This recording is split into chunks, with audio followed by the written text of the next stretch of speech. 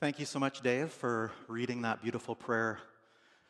And I know you didn't see the words, but I hope those words spoke to your spirit and just the incredible hope that is in that prayer. So let me just add my welcome to all of you today, those of you watching at home and all of you in the room today. It is really great to see all of you. And last week was Easter, and I hope that you had lots of opportunities for different ways to safely be with people and family and enjoy the Easter season. And I just want to remind you this morning that Easter actually isn't over. According to the calendar, Easter is a day, but actually according to the church calendar, Easter is a season.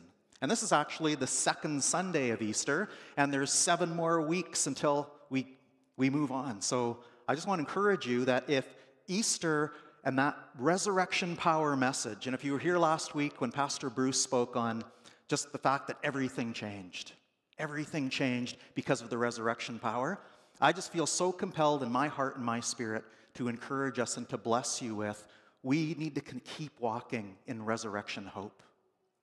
And we need to keep crying out for resurrection power. And I just want to pray that blessing over all of you today as we just consider the significance of this time and what's ahead. Now, for some reason this last week, everyone kept talking about crocuses. And I kept getting people sending me pictures of crocuses on Instagram or all over. And so I thought, I have to show some pictures of crocuses today. So Neil, I don't know if we got those up there. These are taken by Pastor Marine, actually, on the northeast swale, just not very far from here. Now, where's that? Is that second one up there? That one is so beautiful. Just hang on to that one for a while. You know, the picture or the coming of the crocus in our part of the prairies where spring takes so long to come is such a picture of hope. It's such a picture of resurrection.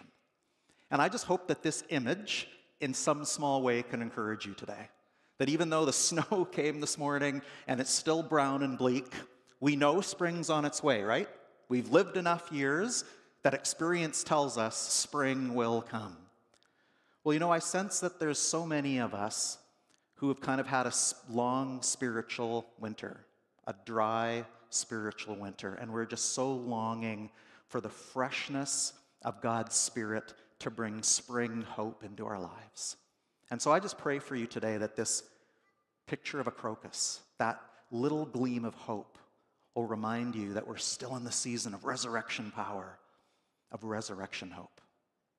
So let me pray over that before we dive into the sermon today. So Lord Jesus, we praise you and we worship you. You are our resurrected Savior. You are the risen and living one.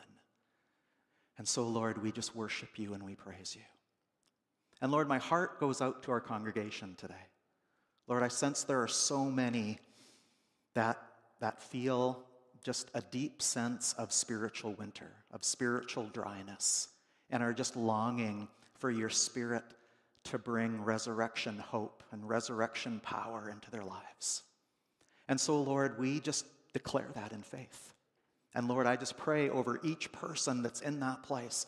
I just pray, Holy Spirit, that wherever they're watching, if they're in this room today, Holy Spirit, as we've just sung, would you come and would you pour into their lives fresh hope, a fresh dose of your presence, or give them hope that no matter how dry or bleak things may seem right now, that your resurrection power can change, can bring hope, and can lead us into our futures.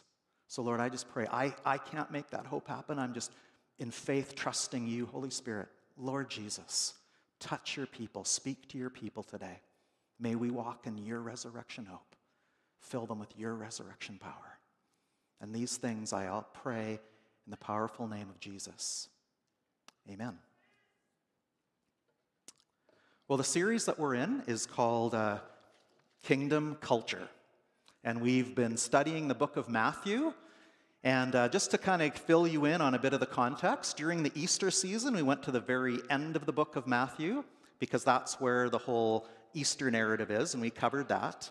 But just before that time, we ended off in Matthews 5, 6, and 7, which is famously known as the Sermon on the Mount.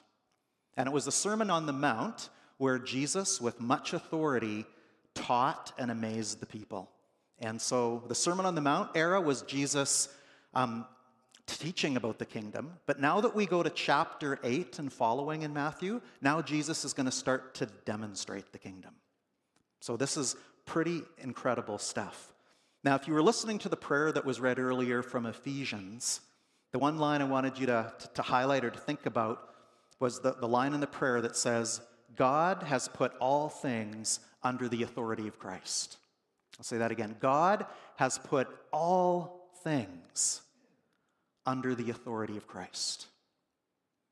The death and then resurrection of Jesus culminated in this ultimate victory where God now has put all things, all authority under Jesus. As Bruce said last week, it changed everything. And now Jesus is going to start to illustrate the kingdom in such a way for our faith to grow and our eyes to be opened to this kingdom culture that he's calling us to. So this message today is going to take snapshots of a lot of different stories from chapter 8. I wish I could slow down in them more, but it's going to be more snapshots. But it's going to illustrate that Jesus has authority over the natural realm, he has authority over the spiritual realm, and he has authority to forgive. And we can take great comfort and hope in knowing that. So that's where we're going to go today. So talking about authority, what first comes to mind when you think about authority? Now, my guess would be that for a lot of you, the first thing you might think about is more negative. You might think about how authority is abused. And so whether we think perhaps at a government level or a law enforcement level, and even in leadership in the church sometimes, when authority is abusive and misused, it can become a horrible thing. And I know that many have been hurt much because of the misuse of authority. However, on the other hand, when authority is exercised by credible and gifted leaders, authority can be an amazing, freeing, and wonderful thing. I don't know if you've ever been in a situation, maybe it was a work meeting, maybe it was some kind of a family or community crisis, or one of those times when there was this crisis, confusion, impasse, and everyone was just confused and wondering what to do. And then the right leader with authority came into that situation, and it kind of calmed and brought peace and brought direction. And in moments like that, if you can think of that in a scenario in your life, those are amazing moments when you understand and recognize how important and good well-used authority is. And so with that picture in mind, remember, Jesus, God put all things under his authority. And that's what we put our faith in the ultimate goodness of God, who would never want to exercise his authority inappropriately, but do it in that way that brings freedom and brings life. So that's where we'll go today. So we're going to be in Matthew chapter 8, and some of the scriptures will be on the screen, not all, so if you want to follow along in a Bible or your phone. But let's begin with Matthew chapter 8, verses 1 to 3. And I'm reading from the NIV. It says, "When Jesus came down from the mountainside, large crowds followed him. A man with leprosy came and knelt before him and said, 'Lord, if you are willing, you can make me clean.' Jesus reached out his hand and touched him. 'I am willing,' he said, 'be clean.' Immediately, he was cleansed of his leprosy." Now, what's amazing about this story right off to me is that this man comes to Jesus, and what does he ask for? Did you notice he didn't ask to be healed? He asked to be clean. Now, you got to imagine the scene. Jesus is coming down from the mountain after this famous Sermon on the Mount. And there's crowds, and they're impressed crowds. They've already been marveling. Wow, this man teaches with an authority that we've never heard before. And they were wowed and amazed. And so, in coming down from the mountain, the first thing that Jesus does is he approaches someone that in their culture and in their law is unclean. You see, leprosy at that time it's really a word that meant many different types of skin conditions. But beyond leprosy, the Old Testament law had many conditions and many ways that people could be unclean or ceremonial unclean. And if you were unclean, you were to be ostracized. You were to be marginalized. And if you were righteous and holy, you avoided those who were unclean. There was a spiritual connection to that uncleanness. And so for you to be righteous and holy and a good follower in their way of thinking, you avoided those marginalized, unclean people. So you have to imagine that, again, Jesus, in a sense, in this spiritual high moment, the first person that comes to him is an unclean leper. And this leper says, I want to be clean. I want to be clean. And then Jesus does the most amazing thing that's completely a kingdom statement. Because remember, in the Sermon on the Mount, he was saying the kingdom is for the meek and the poor and the marginalized. And now he goes to one of these that are unclean and does the unthinkable in their law. A righteous, holy man touches someone who's unclean. And that was a huge kingdom statement, the kind of kingdom culture that Jesus was saying that he had authority over, to make people clean, to turn around this whole misunderstanding of what holiness and uncleanness really means. A commentator by the name of Rodney Reeves just put it simply this way. He said, Jesus reversed the polarity of holiness when he touched the leper and made him clean. So as I thought about this and where conviction came in my heart and my life, who are the people in our culture who feel that Christians in the church see them as unclean? And so they feel rejected and judged by us and don't get to see or feel the touch of Jesus. I don't know who the Spirit will reveal to you in your life. But does holiness mean that we live this separated, stay away from the unclean? Or is the whole kingdom culture that Jesus is calling us to, is the kind of kingdom culture that touches the marginalized, interacts, and brings life into the relationships of those that might be considered unclean? Because that's kingdom culture. That's what we're called to, and that's the kind of authority that Jesus wants to release. So that's one quick picture. Let's go on to the next one now in verse 5, another healing, chapter 8, verse 5. When Jesus had entered Capernaum, a centurion came to him, asking for help. Lord, he said, my servant lies at home paralyzed, suffering terribly. Jesus said to him, shall I come and heal him? The centurion replied, Lord, I do not deserve to have you come under my roof, but just say the word, and my servant will be healed. For I myself am a man under authority, with soldiers under me. I tell this one, go, and he goes, and that one, come, and he comes. I say to my servant, do this, and he does it. When Jesus heard this, he was amazed and said to those following him, truly I tell you, I have not found anyone in Israel with such great faith. Now, imagine this scene again. Remember, Jesus has just come from the mountain where he's been teaching about the kingdom. He's now demonstrated it by touching the leper. And now he does another unthinkable thing. He actually takes audience with a heathen Gentile. And not any Gentile, a Roman soldier.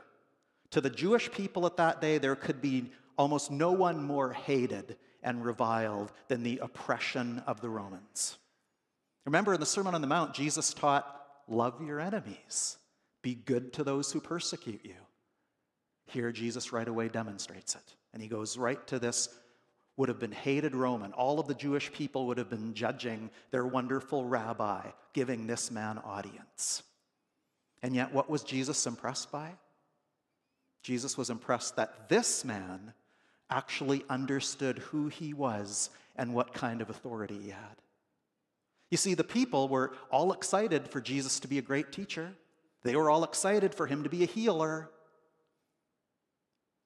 But they didn't get fully who he was.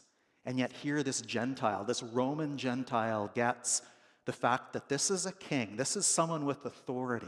And his faith was that if you have that authority, you just have to say the word and it'll be done. And Jesus just marveled at that. But you know, in this text, there's another real key kingdom statement. Now, verse 11 and 12 are a little bit disturbing and confusing in some language, in some translations.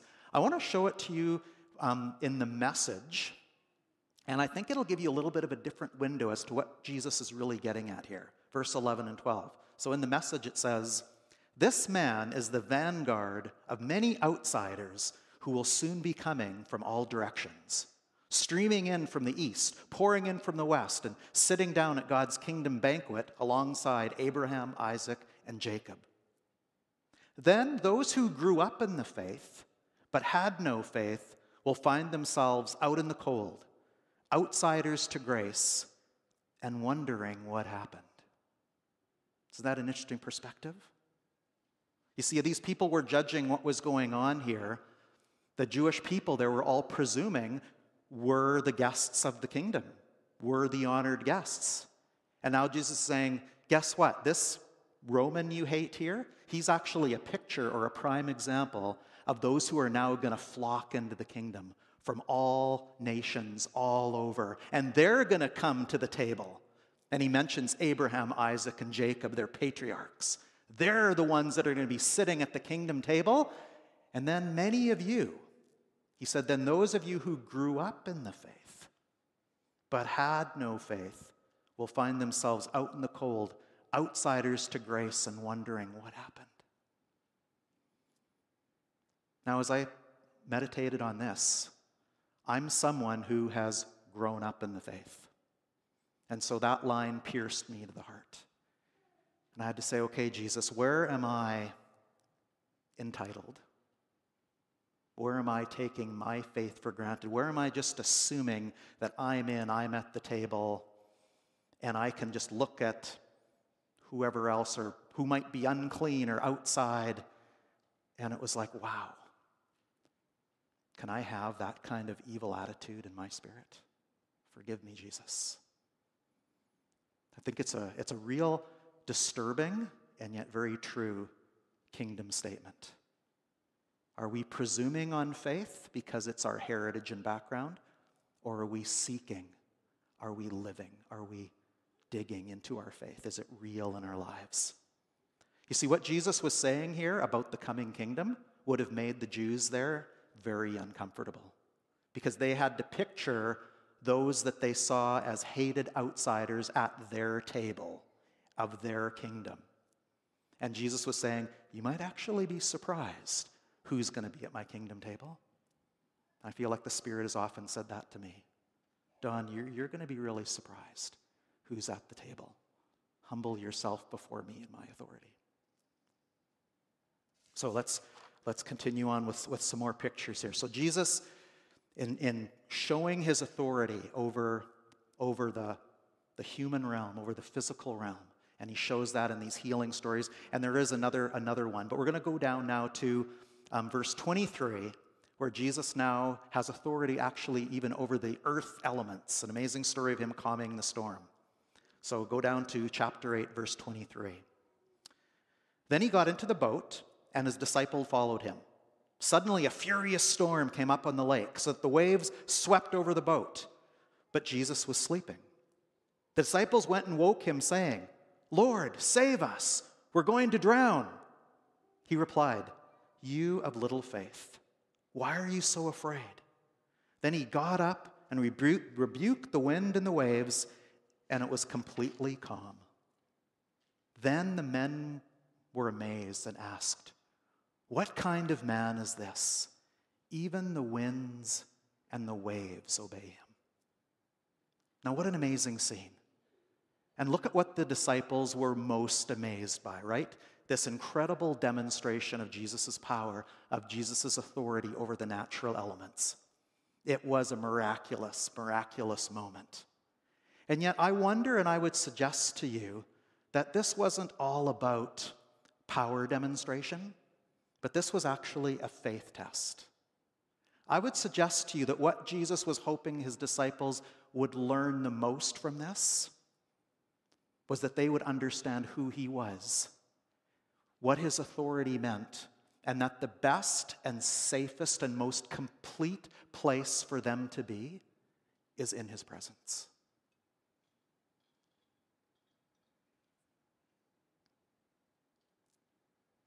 You know, when I think about this story and think how amazing it is, and yet what Jesus wanted to test in his disciples, the other thing I often think about is how often I get disappointed and fully admit even angry at God, because I want him to calm the storms in my life.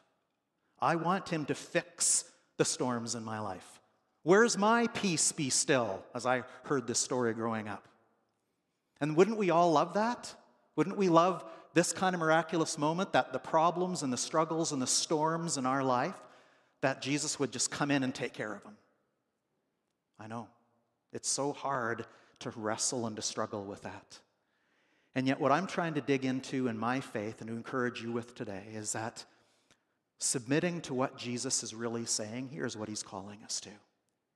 Do we really believe? Do we really live that the ultimate way of knowing him, the ultimate way of having him be in the middle of our storms, is for us to understand his authority, to respect his authority, to long and be in his presence, and to know that his presence is enough? We can trust in his presence. And when we can submit to his authority and trust in his presence, it doesn't make it easier, but it helps when we're struggling with all of the whys, all of the ways we don't understand how God works, when, why, all of those huge questions that can mess us up at times. I think a good starting point is to learn this lesson that Jesus wanted them: submitting to his authority, being honest about our disappointment, our fears, the things we don't understand, but trusting in the one who has authority over all things. Difficult one, but take that picture. So we'll go down a little bit to verse 28, and now Jesus is going to demonstrate that he has authority not over the natural realm, but also over the spiritual realm. So verse 28 says, "When he arrived at the other side in the region of the Gergeses, 2 demon-possessed men coming from the tombs met him. They were so violent that no one could pass that way. 'What do you want with us, Son of God?' they shouted. 'Have you come here to torture us before the appointed time?' Some distance from them, a large herd of pigs was feeding. The demons begged Jesus, 'If you drive us out, send us into the herd of pigs.' He said to them, 'Go.' So they came out and went into the pigs, and the whole herd rushed down the steep bank into the lake and died in the water. Those tending the pigs ran off, went into the town, and reported all this, including what had happened to the demon-possessed men. Then the whole town went out to meet Jesus, and when they saw him, they pleaded with him to leave their region." Wow. Now, so far, when Jesus does the miraculous, the people are pretty wowed and awed and are going, "Bring it on, Jesus, more healings, more great teaching." But this time, they're afraid. This time, seeing Jesus' authority makes them terrified, and they actually beg him to leave. Sometimes Jesus' authority can be fearful and can be very powerful, and there can be things about it that we can't comprehend or understand. You see, when it comes to this whole area of spiritual warfare and the spiritual realm, the truth is that we really don't know that much. But what we can take the greatest comfort in, the greatest peace in, is that Jesus has authority even over the spiritual realm. There's another kingdom statement in here that Jesus makes, and it's kind of hidden. You see, the demons, they recognize who Jesus is right away. The disciples, they haven't figured it out yet. The majority of the people, they haven't got a clue yet who he really is. But right away, the demons knew, "You're the Son of God." They knew right away that he had the authority. And you notice how they complain, and they say, "You're here before the appointed time.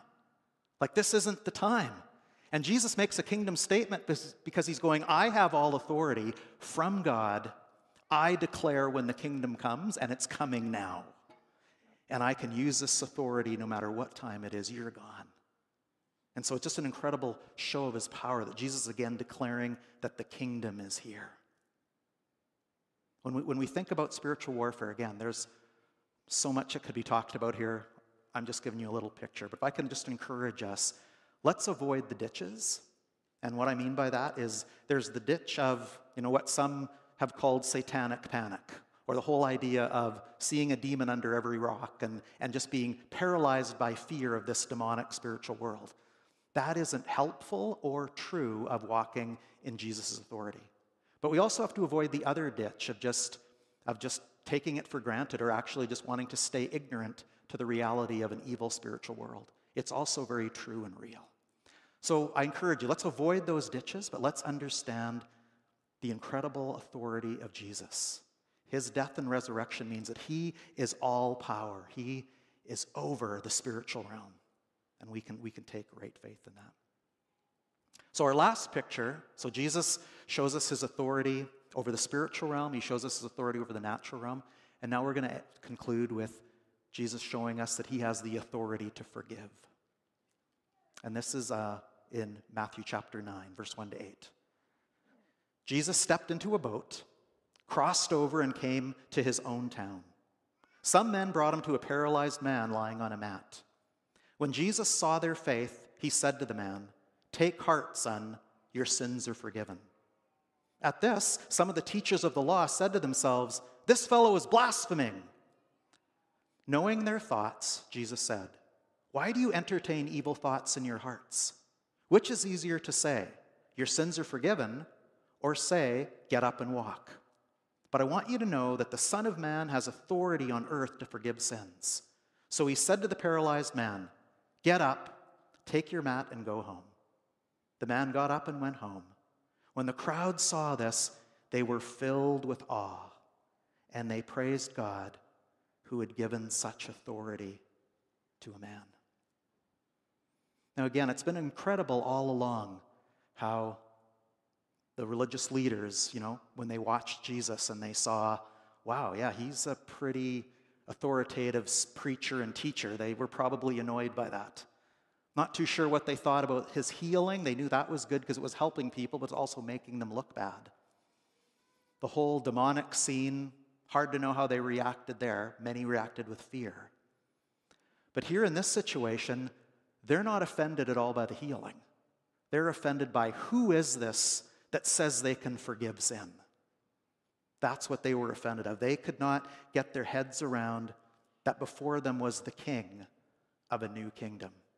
It was easier to accept Jesus as a healer than to accept him as the king of a new kingdom. Now think about the incredibleness of Jesus having all authority over sin.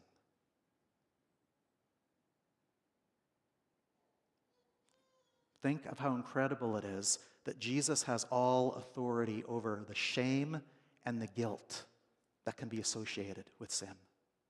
That is the kind of healing that Jesus wants to do. Can I encourage us? Are we holding on to sin when we can follow the one that has the authority to forgive? Can I encourage us that if somehow you think, if I hang on to some of the guilt and some of the shame and some of the remorse, yes, Jesus will forgive my sin, but I need to hang on to that because it kind of proves that I'm taking it seriously. It kind of proves that I'm devoted. It kind of proves that, yes, Jesus, I'm taking responsibility. I know I need to take my punishment for what I've done. We need to understand that that kind of thinking is completely contrary to the one with full authority to forgive sins. Have you ever thought about the fact that if you hang on to your sin or if you hang on to your guilt and shame, even if you think you're doing it for good reasons, that you're basically disrespecting Jesus' authority?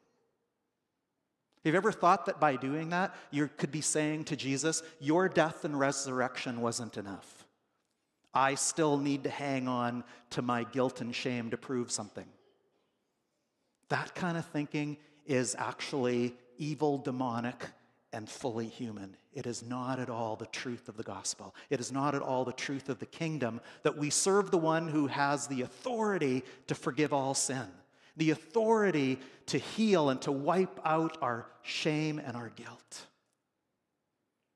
Can I encourage you to submit to that authority, that Jesus in your life? I invite you to him. So with all of these snapshots, how do we respond today? I'm going to ask the worship team if they'll come. In a moment, they're going to lead us in a song that's called Waymaker.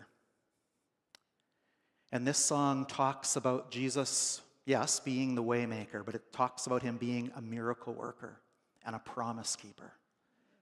It's a song that declares the very incredible, miraculous things that Jesus does, just like we read in the scriptures today.